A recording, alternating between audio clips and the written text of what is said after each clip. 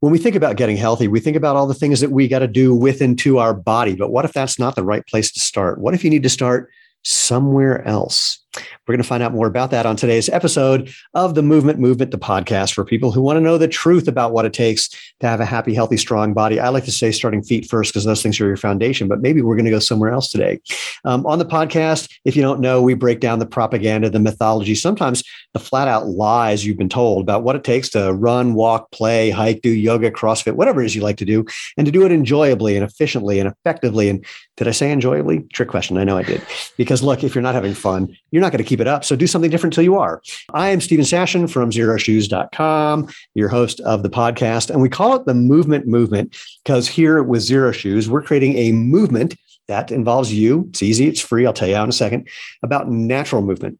Basically letting your body do what it's made to do without getting in the way, because that's usually better than all the things that get in the way.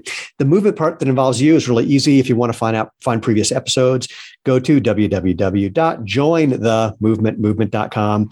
It's not a club. It's not a cult. You don't need to pay anything. That just means, like and share and review, give us a thumbs up, hit the bell on YouTube. You know what to do. If you want to be part of the tribe, please subscribe. So with that said, I think that kind of covers everything. Let's get started. Teresa, tell people who you are and what you do and what in God's name you're doing here. And welcome. Well, thank you so much. Well, I'm stoked to be on this. And this is just so you guys know, and ladies, there's a skeleton in the room, and his name is Dr. Skelly.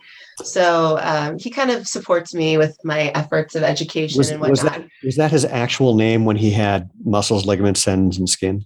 Or did you? I named him. And I think it's a him. It could be. He might not actually identify with any gender. But based on his pelvis structure, we believe he's a he. I think it's a him. I have to ask if it's real bones, because my dad was a dentist. Okay. My dad was a dentist. And growing up, we had in a box, we had a skull that, trust me, I brought to more than my share of, what was that called in school? Showing off things. Show and tell. Show and tell. Yeah. So, that was very entertaining. Well, so Skelly is about 10 years old. I got him in Germany. I got him from a German company, but like half of his body is off because he's so old. So all of his bones are in the corner of my room, just in case I need to demonstrate something like on the foot. Like we're going to start with feet first. So I just pull up bones. My kids love coming in here and like playing around. Anyway, that's my colleague here. He doesn't talk much or eat much, thankfully. Just is a good demo. But I am Teresa Larson. I am excited to be on the show. I'm a former Marine officer. I run a company called Movement RX. So I love the theme of this podcast, clearly. I'm a big fan of Zero Shoes too.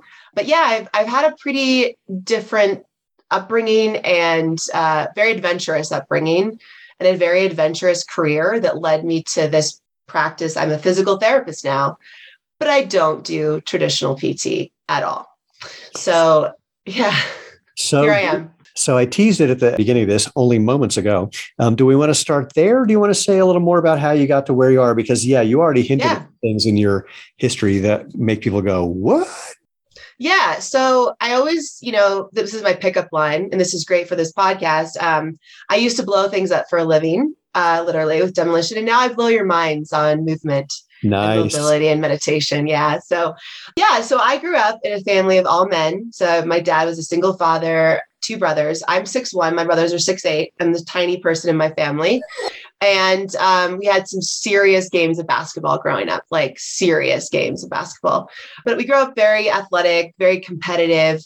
I ended up getting a college scholarship to a number of universities, but Villanova is where I chose to go to play softball. I was a pitcher. So if you're familiar with fast pitch softball, tune into ESPN during the spring and you'll see some legit players play. But so that was I did that in college.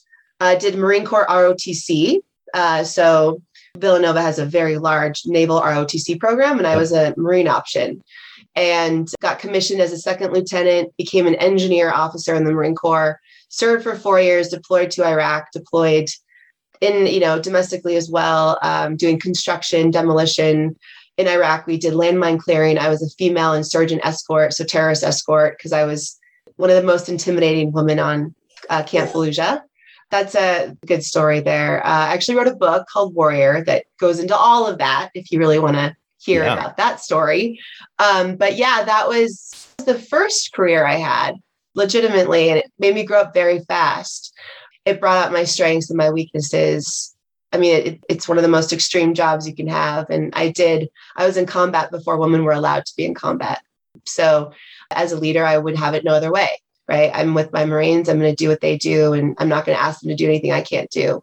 So, but I ended up struggling internally, actually, with a addiction called an eating disorder. And no one could see that I had it, right? You look like there's no real, people can't really tell usually. And so I struggled with that for a number of years, got out of the Marine Corps and got help with it. But that led me actually, because I was a good softball player in college, I played professional softball in Italy and got to be a pitcher out there and play for a year and get paid crap. And then I got injured playing softball. All the pizza you can eat. All the pizza you can eat, which of course, someone with an eating disorder, that's not very awesome. Not a great thing. I was in recovery actually when I was playing softball too. So there's a lot there to unpack, which not necessarily the focus of this, but if you did want to read about it, it is in my book. But coming out of playing softball, I needed to do something in medicine. I wanted to help people get better.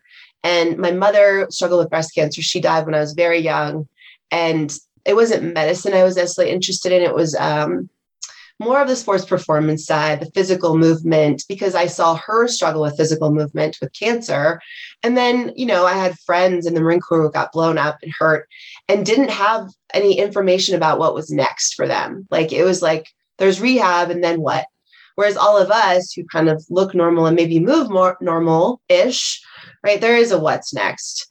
So I decided physical therapy would be a great next path for me after playing professional softball. And so I went to 5 years of doing prerequisites and then graduate school, kind of essentially feeling like I went backwards, right? But not going backwards. That's all a story. But having to go back to a community college to get my prerequisites, to get into a doctoral program, to do what I'm doing now. And basically the first year of actually being a PT, I was like, F this, I'm running my own business. And that's what I did. I've got to ask you a question. Actually, I got two things.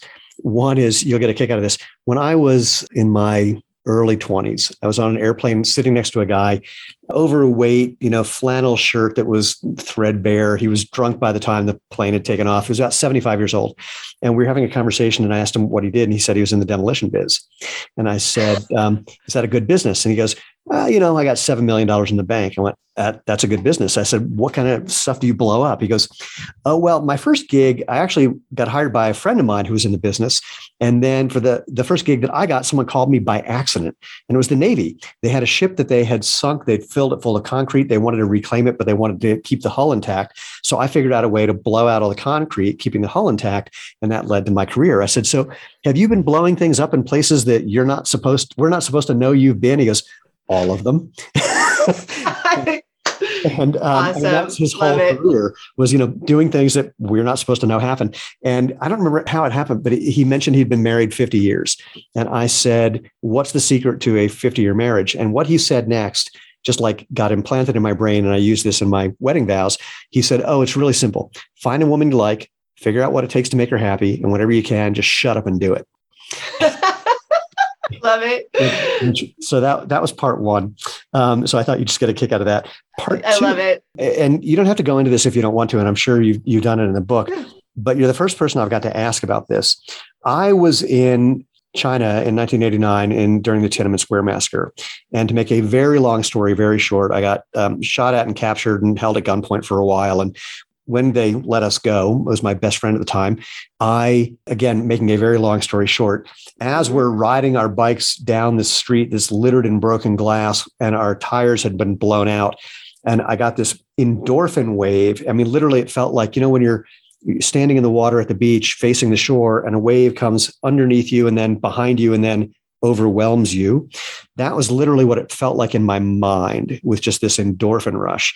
And my next thought was, if I were in any of the armed services and something like what just happened to me, including this endorphin wave, happened a couple of times, let alone a couple of times a day, a week, a month, it would be tantamount to impossible to come home because, somebody would say my refrigerator is broken. And all I'd be able to think is, why do I give a shit? How can that, I literally can't imagine. And especially with what you're doing, again, feel free to just go, I get it and leave it at that. But if there's anything that, I've never been able to talk to anyone about this before. Well, so you hit the nail on the head. It's very hard for Marine soldiers to come home after being in such severe, intense situations. That's why the whole transition process and coming off deployment, there needs to be better care. That's actually what my work is a part of now, thankfully. But yeah, it is very hard. And I've had to do a lot of internal work on this of like, I come home from deployment, or I work with these service members who are dealing with, a similar transition that I did. I actually work with a Navy SEAL, a retired Navy SEAL, right, who's been through some of the most extreme operations out there, to include Operation Red Wing.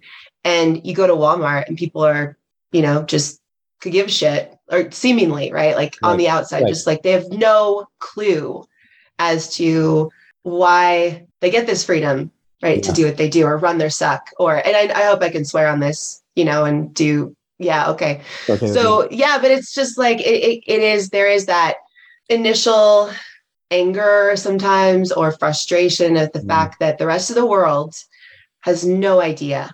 They have no idea like what it's like to be in Afghanistan or see the women over there, oppressed the way they are, right? What all happened in Afghanistan. Yes, the soldiers and the Marines that are over there are impacted, but so are the women and children. Like their dreams, a lot of them are crushed. And so, but the rest of the world has no idea. People just care about what's happening on social media. And it makes me extremely irritable or angry. Yet that's where this mindfulness meditation and being able to forgive and understand that no matter who you are out there, whether you're completely fucking clueless or you really understand, I'm still here to help you I'm still here to create freedom in our country. I would do it over again in a heartbeat. And I've had to, I accept that's part of the practice I teach now. And what I do is like, yeah, it is frustrating and infuriating. Yet if I can't live like that. Like no matter what, I'm here for the common good and to create this freedom and stability in our country and help people do what they love to do. And I hope that people can remember the people that have, come before them and who have fought for them to help them do what they do. And if they don't, they don't. But I have to just be focused on the good that I can do and what I've done. But yeah, Sebastian Junger wrote a book on tribe. Like it's a great book. I was just going to bring it up. Yeah. So we actually, John and I, my business partner, talk a lot about that. I actually had a total wake up call in my business, which a colleague I was working with was like, you go into business and sometimes you get with the right people. Sometimes you don't, right? It's running a business. You're just going to have all the ups and downs. But there was a moment where, this was years ago, like I remember him sitting down and saying, you know what, working with military and veterans isn't really my thing, and I want to be famous. And I remember thinking to myself, goodbye. Like, goodbye. I am still going to be here and support no matter who you are. If you're someone like that, I'm still going to fight for your freedom and our freedom and not stop what I'm doing. But sadly, like, I don't want those people in my life who are clueless. So I can still have compassion, but it doesn't mean I have to be around them.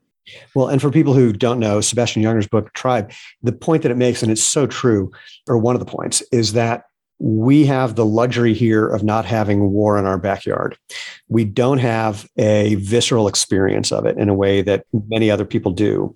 And of course, there's an irony to that as well. I don't know what your experience was, but when I was in China during this crazy time, there were certain places that were flat out insane. And the way we got captured was a whole other story. But there's also this weird phenomenon where right next door to that is completely normal in some way that is impossible for people to fathom. Just the juxtaposition of life going on in the midst of complete chaos, and then the complete chaos, which is literally unimaginable if you haven't been there. Yep. That is the reality of war. Yeah. And that's something John, my business partner, has, helped me understand more and more, because he really is the mindfulness meditation coach of all the two of us. But there's a wonderful author. Her name is Gail Zamack-Lamont, and she's written a bunch of books on basically she's written a book, The Daughters of Kobani, which is about ISIS, how this woman Kurdish militia fought ISIS. And she's written about a book called Ashley's War, which was great because it showed America. It was a New York Times bestseller.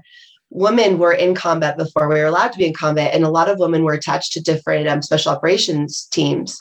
And she speaks to that experience of like, the world doesn't realize how powerful women are in war, right? How important they are in war.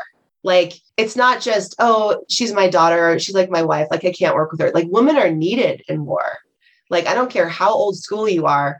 Like, if you want to win a war, you need women on your side and you need women working with you, because most times, the families are run by the woman. And in order to make peace in an area, you need to work with the women and children, right? Because the women are the ones selling their kids into these terrorists or in the cells. Like, and so, yeah, that's like a good eye-opener book for a lot of people. But the fact that, there's all this intensity happening to create this ability for people to walk around and be free and do what they want to do.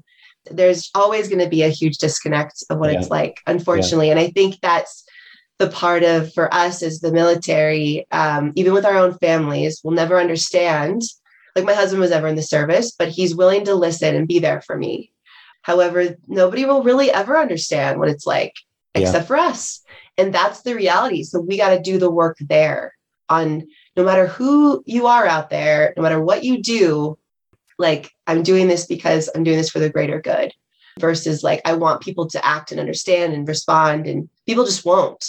Right. So that's the reality of war.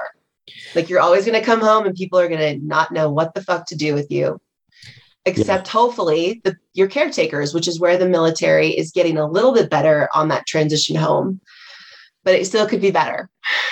Always. I mean, and first of all, thank you for sharing that. And I don't want to be glib with, and say thank you for service, which is one of those phrases that I find is such a pat something. Yeah. And I mean, I've talked to a number of people who, when they hear that, want to punch people who say it. I know some people who appreciate it, and some people. Thank you. It's just, it's a little glib because people don't really get. I mean, it's an easy way for the person saying it to. And I'm not saying this is true for everyone, obviously, but it's an easy way for the person saying it to acknowledge something, but not really get in there in a way that would impact them. And totally. That's a whole other conversation it would take to do that, which people really often don't want to get into. So, well, don't worry. I'm ready to get into anything. I am an open book. Well, first of all, thank you. And of course. And you hinted at it. I mean, let's talk about awkward transitions. I'm awkward. I'm the queen of awkward. Perfect. So, but you hinted at it, that part of what was happening for you both with that, the thing of getting back into PT school and suddenly being with, a bunch of naive kids, I imagine must have been challenging for all the reasons we just described. But then also, doing the practices that allowed you to address what was going on, which led you to where you are now, which is what we hinted at the very top of the episode, which is maybe health isn't all about your body. You're starting with your body. And you've mentioned that a couple of times, and that's a huge part of what you're doing. So shall we dive into that? Let's do it. I love it. All right. Yeah. So on to you. I'll just let you take it. Okay. Yeah. So, I mean, I've learned over the years. So when I first started my career, obviously I said, peace out to traditional PT. And I actually was a coach. I taught the movement and mobility course for CrossFit for 3 years while I ran my own practice in San Diego. And I got really busy in my practice, but I still found like traveling and teaching CrossFit tactics and stuff. I mean, I'm a big fan of the communities, but there was something missing, right? There was this element of like, okay, we all want to move harder, smash this, smash that, to lift heavier, go faster, be stronger. But there still was this element of something missing. And all the while, I was dealing with my own mental health struggles. Like, I didn't have my eating disorder anymore. I mean, I'm always in recovery, but I did struggle with some depression and anxiety, even running my own business. And so I ended up, one of my sister Marines introduced me to a biofeedback mindfulness meditation coach who I started to work with. So he's like fucking Abe Lincoln. Well, so pause right there for a couple of reasons. One, I'll give you the personal one, but one, I want you to unpack that a little bit. And it doesn't sound like there's a lot to unpack, but there is. So FYI, I am way older than you. So I started meditating when I was, let's see, I'll do it by a year because it's more fun that way. Like, let's say 1974. And by 1976 or so, I was one of the first biofeedback pioneers. So I was getting, swear to God, so rad. I was getting complex migraines and the medication stopped working. And my neurologist said, there's this new thing they're doing called biofeedback. I don't know if it works or anything, but give it a whirl. And that was the end of my migraines. And I was doing all this crazy shit. So in fact, the simple, crazy story, one of the things that I learned to do was change the temperature of my hands because, to make a long story short. Yes. Yeah. Well, they found that for migraines, people were getting migraines, their hands were getting cold. And they did an experiment with a woman in the early biofeedback days where she started to get a migraine. They said, see what happens if you try to warm up your hands. She didn't get a headache. And basically the idea is it's sort of shunting the blood from your head. But more importantly, the fun story was I had to get some minor surgery on my eye. And the doctor said, well, if I give you an anesthetic, it's going to puff things up and I may have to make a bigger incision. You'll get about 4 stitches. If you can just grin and bear it, then you won't get any stitches. And I said, give me 10 minutes. He's what? I said, just give me 10 minutes. Come back in 10 minutes. So I thought, if I can change the temperature of my hands and make them warmer, I wonder what I can do to my face. So he comes back 10 minutes later, does the surgery and says to me, what did you do? I said, why do you ask? He goes, you didn't bleed. It's like, cool. So awesome. So biofeedback, mindfulness. Yeah. So, like, if you can, I want you to unpack each of those, let alone how those got put together for you, because that's a phrase that I hadn't heard someone use before. Yeah. Well, so that's so awesome. Like the temperature change that's the part of the biofeedback is that temperature change in your body. You can increase it, especially in the extremities by doing it. So either way, I thought, okay, meditation's like woo-woo, you can't get me to slow my mind down, just the whole, that whole thing. And I was wrong. Of course, it wasn't woo-woo. And what I loved about this guy was he's a brain researcher too. Like he worked at UCSD. I mean, he's traveled to Tibet and done like all the different studies and just a wonderful man. And I sat and I was like his student. Like I was like, yeah, initially this was needed for my own health, but then I just would go and like take notes and like learn from him. But he had me meditating and like attached to electrodes, and he would help me understand the breath, like my breath pace and like where my mind was going with the breath pacing and stuff like that. And then he had me doing like progressive muscle relaxation and different things, and like taught me about how the mind impacts the body. So when you have a trigger, for example, pay attention to what is going on in the body too. Right? That's the biofeedback. Like, how's the temperature in your hands? Like, is your heart increasing? Your heart rate increasing? How's your respiratory rate? And you'll find that when you do have a mental trigger, like a trigger in the mind, right? It's also in the body. And so biofeedback, this work through meditation, he did the biofeedback through meditation, really, because I had to do that on my own at home, was when you have this trigger up here, tap into that tactile sensation of the body to create calm up here. Right. So it's like, well, you have something going on up here. It's going to manifest in the body because the body keeps the score, but then work on calming and creating this, grounding sensation in the body by like alleviating all the other sensations with the tactile that helps create a less of a stress response in the mind. It doesn't mean it solves the problem, but you grip less, essentially, like you're grasping less. And maybe a good phrase is you hold lighter to life. You learn how to hold lighter to the problem or the situation at hand. So it was really cool to learn this, like being alone with my mind was scary. But there's all these things that my mind would say, I didn't know how to control it. It's like a monkey mind. And that was the worst thing for me, is being alone with my mind. And so he taught me skills to ground myself in these triggering moments or moments I was alone. And practicing over time paid huge dividends. So now I love to be alone, because even if I have a bad day or a bad moment or something happens, because we all have them, I know what to do. I know how to create some space and calm in my body so I can better respond to the situation versus react. And so I actually just spoke to my biofeedback therapist the other day, and I'm having a session with him tomorrow. Again, I constantly am, each month working with him because I want to continue to learn and grow. And that was happening when I was growing my business, and I was like, what is this missing component to what I'm teaching? Like, it's not just about smashing and stretching and lifting more. Like, people are unaware of how they're moving. Like, how do we bring this level of awareness to the fact that their feet aren't walking straight, right? Or the fact that they can't feel the ground because they're wearing such cushy shoes, those foot prisons, right? And the fact that, going to another level of like, you think you're focused at home at the dinner table, but your phone is always there and you're always attending to your phone, right? Like, yeah, you're actually not. People's perceptions of what they're doing and how they're being in the world, it does not match their reality. So yeah, I can't teach you smashing isn't going to help it. Or stretching isn't going to help it.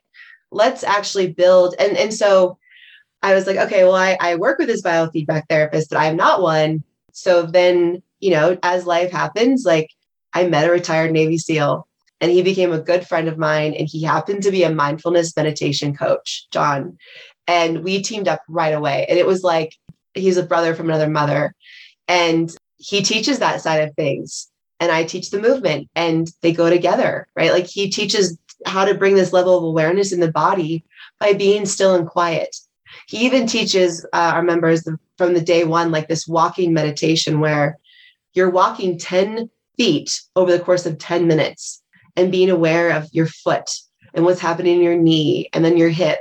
But imagine like just if people did that, and like what if they paid attention to like what was happening in their body and the biofeedback they get from the ground, right? The sensation from the ground, wearing minimalist shoes, right? Or like if they wore bare feet, or if they're sitting in stillness, like how's their posture? Where's their neck position? Is it good, or is it? I'm going to put you on the spot a little bit, and rather than sort of, we're talking about it a bit, not quite hypothetically, but a bit. What's the word I'm looking for?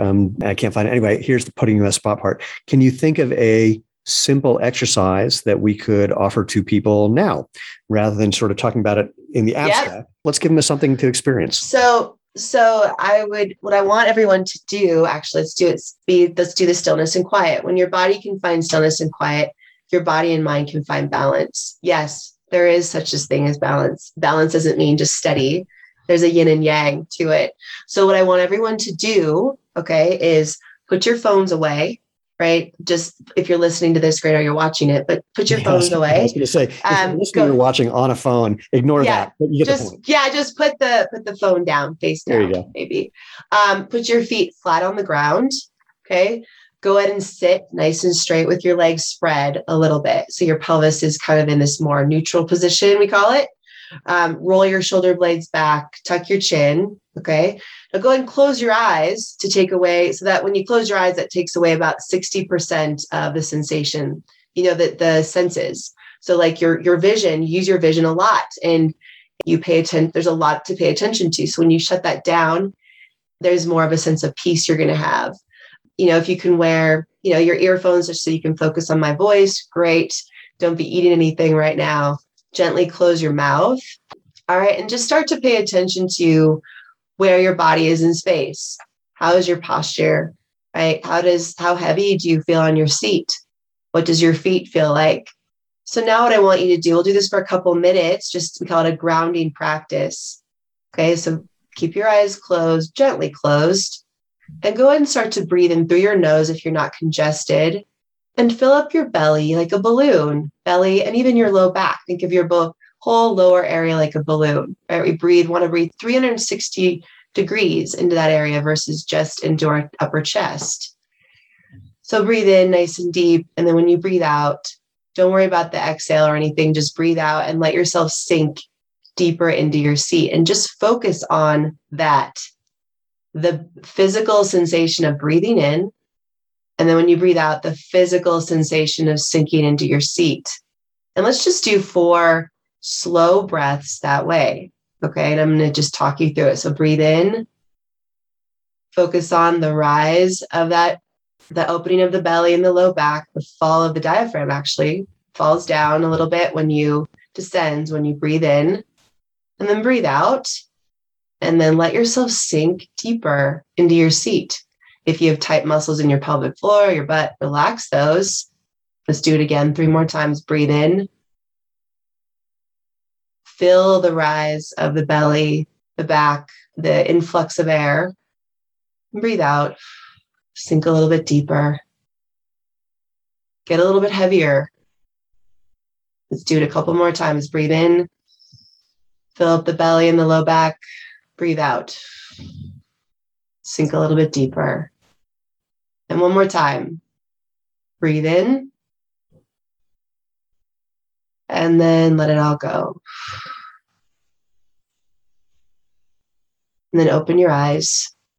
So that in a nutshell is just a simple like grounding practice of bringing all of your attention to this physical sensation, right? The physical sensation of filling up the belly, the physical sensation of grounding in your seat. And now what is important about that? It's not woo-woo. It's physically taking away all of the other sensations, ideally, right? You might hear stuff and there's ambient noise, of course, but ultimately it's giving your brain a vacation from the monkey mind and training it to be present to just the tactile sensation, which can help stop the unraveling that where the mind can go when it feels out of control. It can just doing that breath, even in between sets of a workout, right, can help you tap into a more parasympathetic nervous system, the rest digest versus always being sympathetic driven. Right. This little grounding practice is a great way to start your day before you jump into work or before you go home. Right. I transition from my bedroom to the kitchen. Like that's my commute. So yes, I'm doing a grounding practice before I go there to prepare my mind for what's next. Right. So just think, where can you fit this little 2-minute increments or 4 breaths into the transitions in your day? When you wake up, before work, after work, before bed, kinds of things.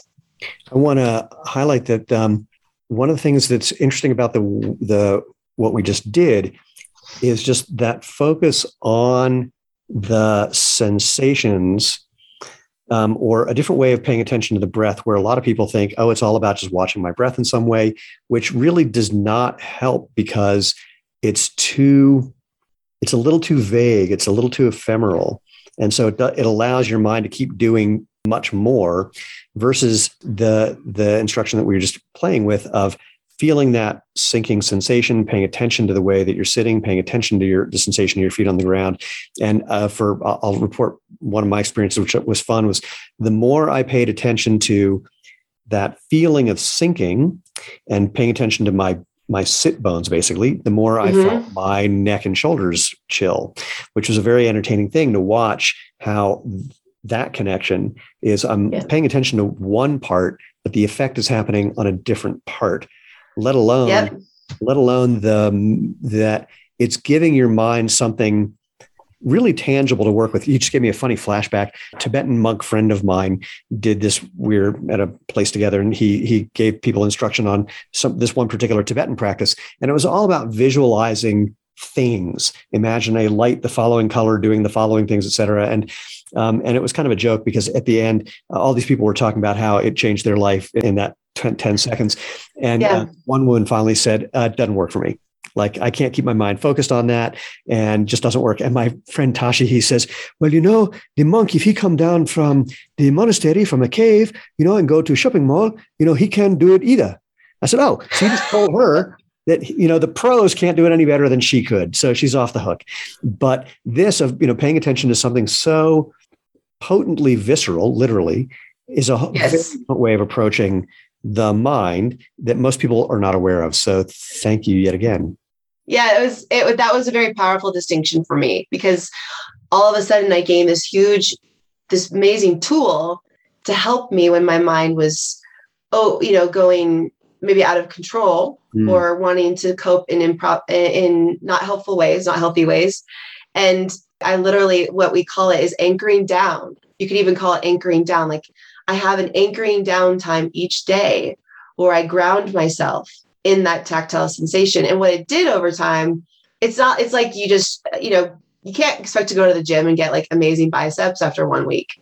Right. And people have to remember that, or whatever you want to get. Right. You can't expect that. It just won't happen. Yeah. It will. Exactly. You can't, it's not going to happen. Right. Yeah. And so you can't expect to go to the gym for 1 week after New Year's and be like this super fit person that you think you want to be. Right. It takes time and it takes commitment and consistency. And we call it the compound interest. It'll play huge dividends over time. And it did. Like I've been doing this for 6 years now, and now it's part of my life. For the first 4 years, it was like push and pull. Only when I was needing the medicine, if you will, the meditation, would I do it. And that's a lot of people. That's actually behavior a lot of people have, is only when I need the meditation will I do it. And once I feel better, I won't. Versus consistently doing it. If you want to be proactive about your longevity, then you got to start matching those behaviors with the intention and doing it consistently. What is going to make it consistent? And you hit on something really important for behavior change. That's why slowing down and being mindful is a huge first step. Is like the one little 4 minutes of meditation or 2 minutes of grounding will help you respond better to your kids. The spiral, the domino effect of the responses you'll have with people in your life, even on this podcast, like I'm more focused and present because of that. And when I work with my kids who are different ages, 4 and 18 months, and they're bickering, like I'll respond versus react, right? Or whatever else is going on in life. Like when I train, I'll be more responsive versus reactive. Actually, reactive training is good. But still, like I will be more likely to go and train versus give myself an excuse of, I don't really feel like it. Well, I already started the domino off. Like that's another thing that I know will help me feel better and improve my mood because I want to match my behavior with my intentions. So, again, we call it the domino theory. You do one thing and it should be, and the most powerful way to start that domino is with a grounding practice. Whether you just are still and you pray, like if you like to pray, great. If you just want to breathe, but focus again on that tactile sensation of the prayer and the breath or the meditation.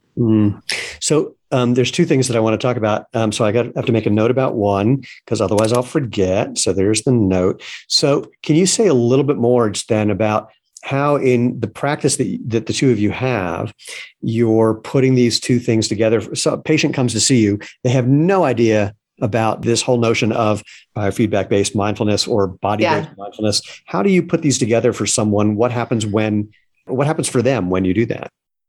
So for me, just full disclosure, I don't actually treat patients anymore. I did, but when we have a clinic in San Diego, and when the way my PTs and I have practiced is when they come in, we first focus on evaluating their breath, their sleep, like their movement patterns, right? We just look at, okay, show me how to squat, show me your breath, like show me a good deep breath or whatever is their goal, right? Like that's what we get in their subjective.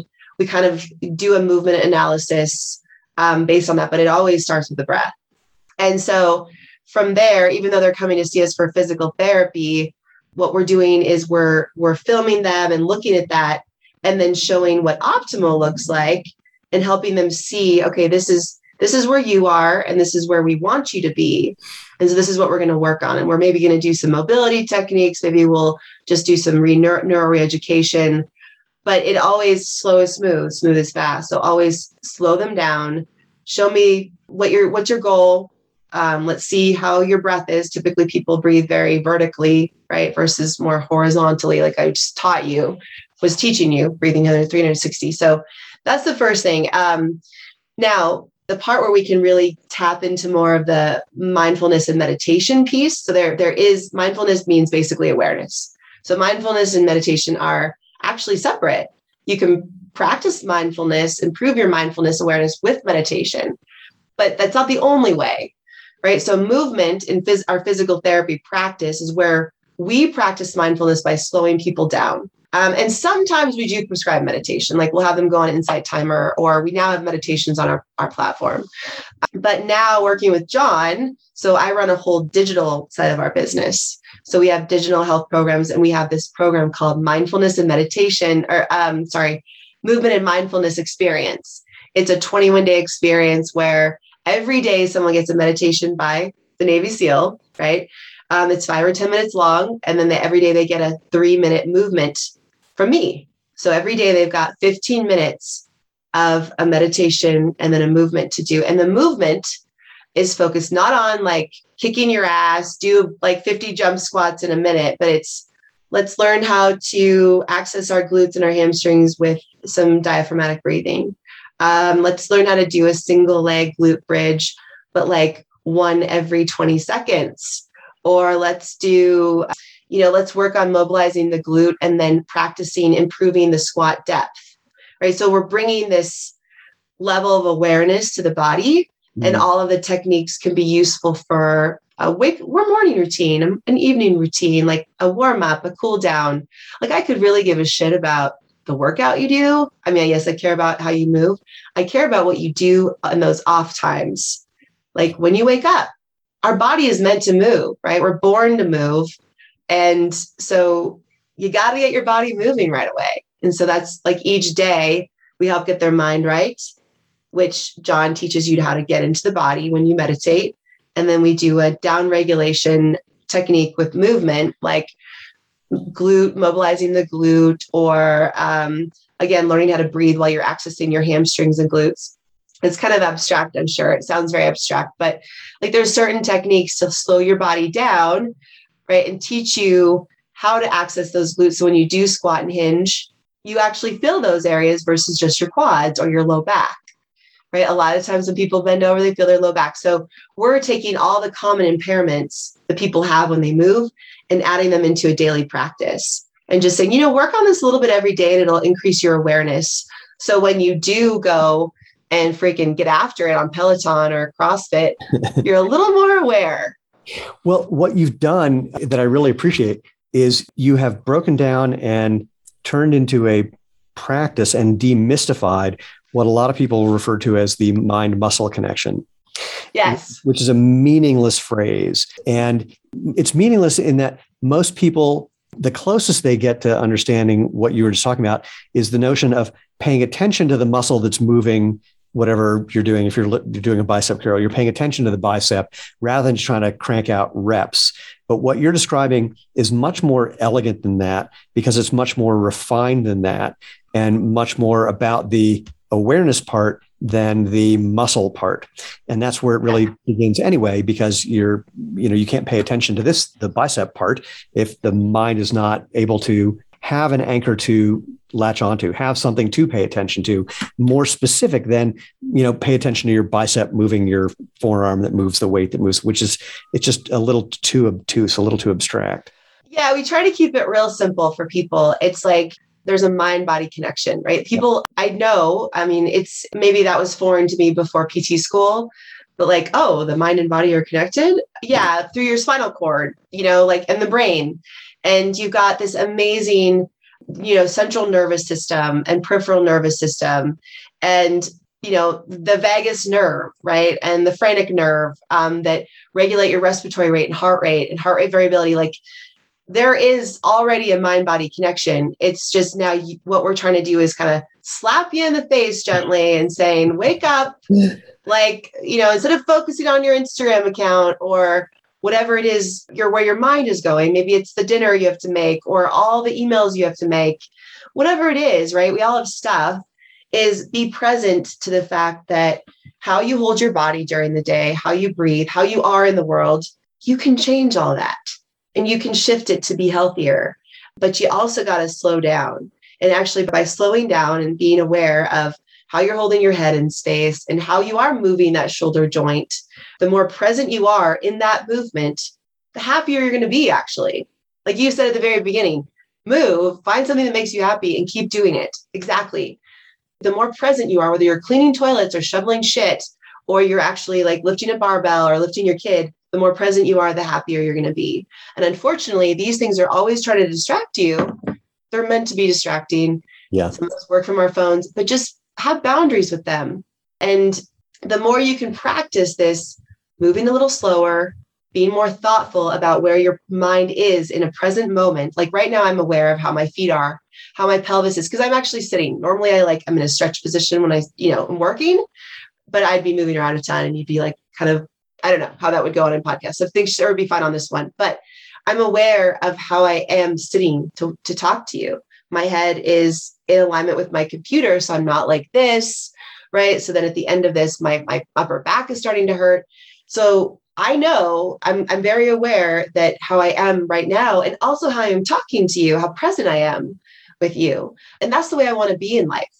So I would ask all your listeners, and this is something I'd ask myself, how do you want to be in the world?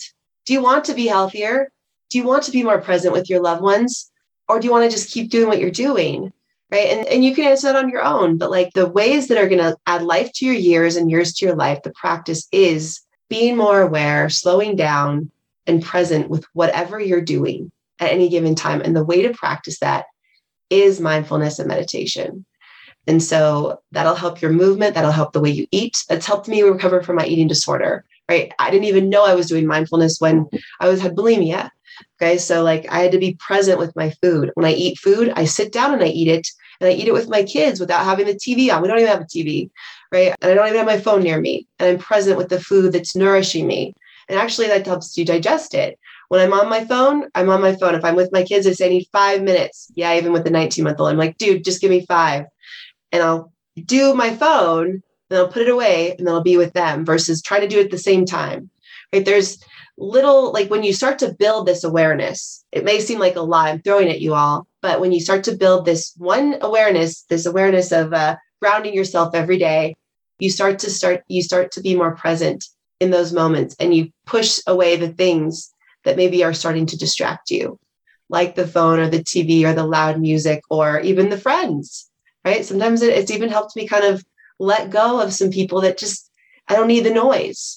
Right. So there's lots of things that like this practice impacts all areas of your life, but you can't just go straight to like, oh, I'm going to meditate an hour a day. I'm going to train 1 hour a day because, such and such on Facebook is doing that. Right. Like slow down first, find out what makes you happy. How are you going to build that awareness into your life? Like, what's that practice going to look like? Is it prayer? Is it stillness? Is it meditation? What is it? And then start to add the layers of other things. Well, and I love that your sort of intro to the practice is 4 breaths. Everyone's got time for that. And I mean, we do have to wrap this up, but I've got to give you one of my favorite meditation stories about everything we just said that adds a little layer of paradox to it. So the first long meditation course I did, where we were sitting on our butt doing things not unlike this for 16 hours a day. The teacher was a woman I could do that in English, a woman named Ruth Dennison. And over breakfast one morning, one of the people in the course comes up to Ruth, very upset, and says, "You've been telling us this whole time we should just be doing this one thing at a time. When we're walking, just walk. When we're sitting, just sit, one thing at a time. But here we are. I'm looking at you eating your breakfast while you're reading the newspaper." And Ruth just looks at her and says, "But I'm only doing one thing. I'm eating my breakfast while I read the newspaper." She just didn't want to give anyone somewhere to land. It was just, here's the paradox of it. It's a very simple thing. And it doesn't mean you're moving in super slow motion all the time. But like you said, giving yourself this permission to reconnect with the sensations as we're doing whatever we're doing, especially when there's something in our minds going on, that relationship, and it's a push me pull you, goes in both directions, that relationship. Yeah. Cultivating that in these little ways, and what you're doing with these little bite-sized daily bits is just delightful. You'll find more success that way. I mean, and you'll feel better that way. I mean, when I eat my breakfast, I'm with my kids, so I'm either yelling demands or just dealing with the food flying in my face or whatever. So there is no such thing as multitasking, right? Like you're always switching. But I'd rather just do the switching when I'm eating my breakfast with them versus having the TV on and responding to my phone. So it's eliminating, just making it super simple. And you'll find you're actually more productive that way too. Yeah. And then you're happier at the end of the day. I am way less amped up at the end of the day when I just, again, I have this amazing podcast right now and there's other things I've got to do, but I'm just present right now with it versus thinking of all the other things. I got a chance to do my grounding practice before this. Some of you might not have had that chance, but now you do, maybe during your lunch break or in the bathroom. Hey, the bathroom is a great quiet place to do what you got to do. I found when I lived in New York, subways were a great place for this because the for me, the noise of the subway was just a little louder than the noise in my thinking. So it was a really fine place to do any of this. Yeah. It's great ambient noise too. I mean, you eventually you can learn to do it really anywhere. Yep. Like I go out on hikes and I'll sit by myself under a tree. Really, I could do it in the car. That's a big one. When if people do commute in the car, like before you go and go from work to home, sit in your car for a moment and do the 4 breaths. And again, it just helps create calm in the body and the mind. So when you go into the home, you respond versus react. Yeah. And that is a huge thing. And then even if you go into a gym, right, you're more likely to pay attention to your movement patterns. Oh, you know what? Like my hip doesn't feel so good on the left today. I didn't even notice that. Like maybe I should start working on that, right? Pain and dysfunction doesn't have to be, oh my God, my life is over and I can't do, active things anymore. It's actually like a wake up. Use these times as a wake up for you. Like, oh, the left hip feels kind of funny. I need to start working on that. Or, why does my mind always go to this or that? Like maybe I'll, when that happens, use that as a sign to say, I'm just going to ground myself real quick. When that thought comes up. And that's when you start to repattern and create that neuroplastic response in the body and mind. Yeah. So that's where change happens. I do want to give people sort of permission, if you will, or perhaps it's a warning. There are a lot of people that I know who come to the idea that if you do any of these practices long enough, you were talking about sort of responding versus reacting, that the reactive thing just doesn't happen any longer. And what I can promise people is that that's not the case. Yes. And so the permission is to drop the idea that there is that perfected state where, you go through all day, every day, totally just, responding clearly without doing anything stupid. No. My line is, unfortunately, we can't be smart when we're stupid. When, for whatever reason, our brain shifts into that mode, that's the way it is until it's not. Sometimes it seems like we can short circuit that, but more often than not, it's just time until everything calms down. And then you have a little clarity, and then you can do something. But just to, again, giving people permission, which is a horrible way of saying it, just having people recognize that there's not some ideal state that you will get to. It's a wonderful bit of mythology that has evolved in the meditative world that sadly has made more problems for people than created solutions. There is no arrival. Yeah. And that is a really important distinction. Yeah. And I felt like actually I wrote my book a while ago, right? But that was really important for me when I shared my story was I haven't arrived. It's a daily process for me. And I'm constantly getting better each day. I'm choosing to get better. And some days I don't, right? I've had 2 days ago, I blew up my children, 18 months and 4 years old. And then, but with the work, I knew I had to take a moment to myself because I did react. And then I just went in and I talked about it with them. This is why mommy's frustrated. And so, there's no such thing as perfection. You're a human being. And the key is I love Pema Chodron is an author I love to read about. I'm sure you may have heard of her. She's a wonderful author. She's written a book called The Places That Scare You and The Gift of Uncertainty and all that stuff. But imagine these things that come up in your life because you're always going to have something come up. They're like waves, right? You could either sit there and drown or you just keep getting back up and working through it. Like the way through trauma is trauma. You work through it. You lean into it. You work through it. You face it. And you surround yourself with those good people and those practices that you can do right here and now. And that's why the beauty of mindfulness and meditation looks different for everyone, but it's what you can do right now. And it's almost like a nice, warm blanket or hug. I envision it like that because not to make this sad, but having lost both parents, I envision them giving me a big hug when I do this work. And it's like my time with them, paying attention to them and their souls around me. So whatever it is for you, there's no such thing as perfection, but you will find that you are able to respond better in a lot more situations than you were before. Perfect. Sadly, and we could keep doing this for many, many more hours, but I don't know about you, but I got somewhere I have to go. Yeah. I have to put my attention in that next thing. So Yep. first of all, thank you. Secondly, if people want to find out more about what you've been doing and how they can experience this more, can you please tell them how they can do that? Yeah. So I would love to hear from all of you if you want. My company is Movement RX. You can find us movement-rx.com. /experience is where you can learn about the mindfulness and movement experience. That kind of goes in line with what we talked about today. So it's just movement-rx.com /experience. Yeah. And feel free to email me at getbetter@movement-rx.com too. I mean, I'm on LinkedIn mostly. We have our companies on Instagram and Facebook, but if you want to get a hold of me and like really connect with some of my work, LinkedIn is probably the best place.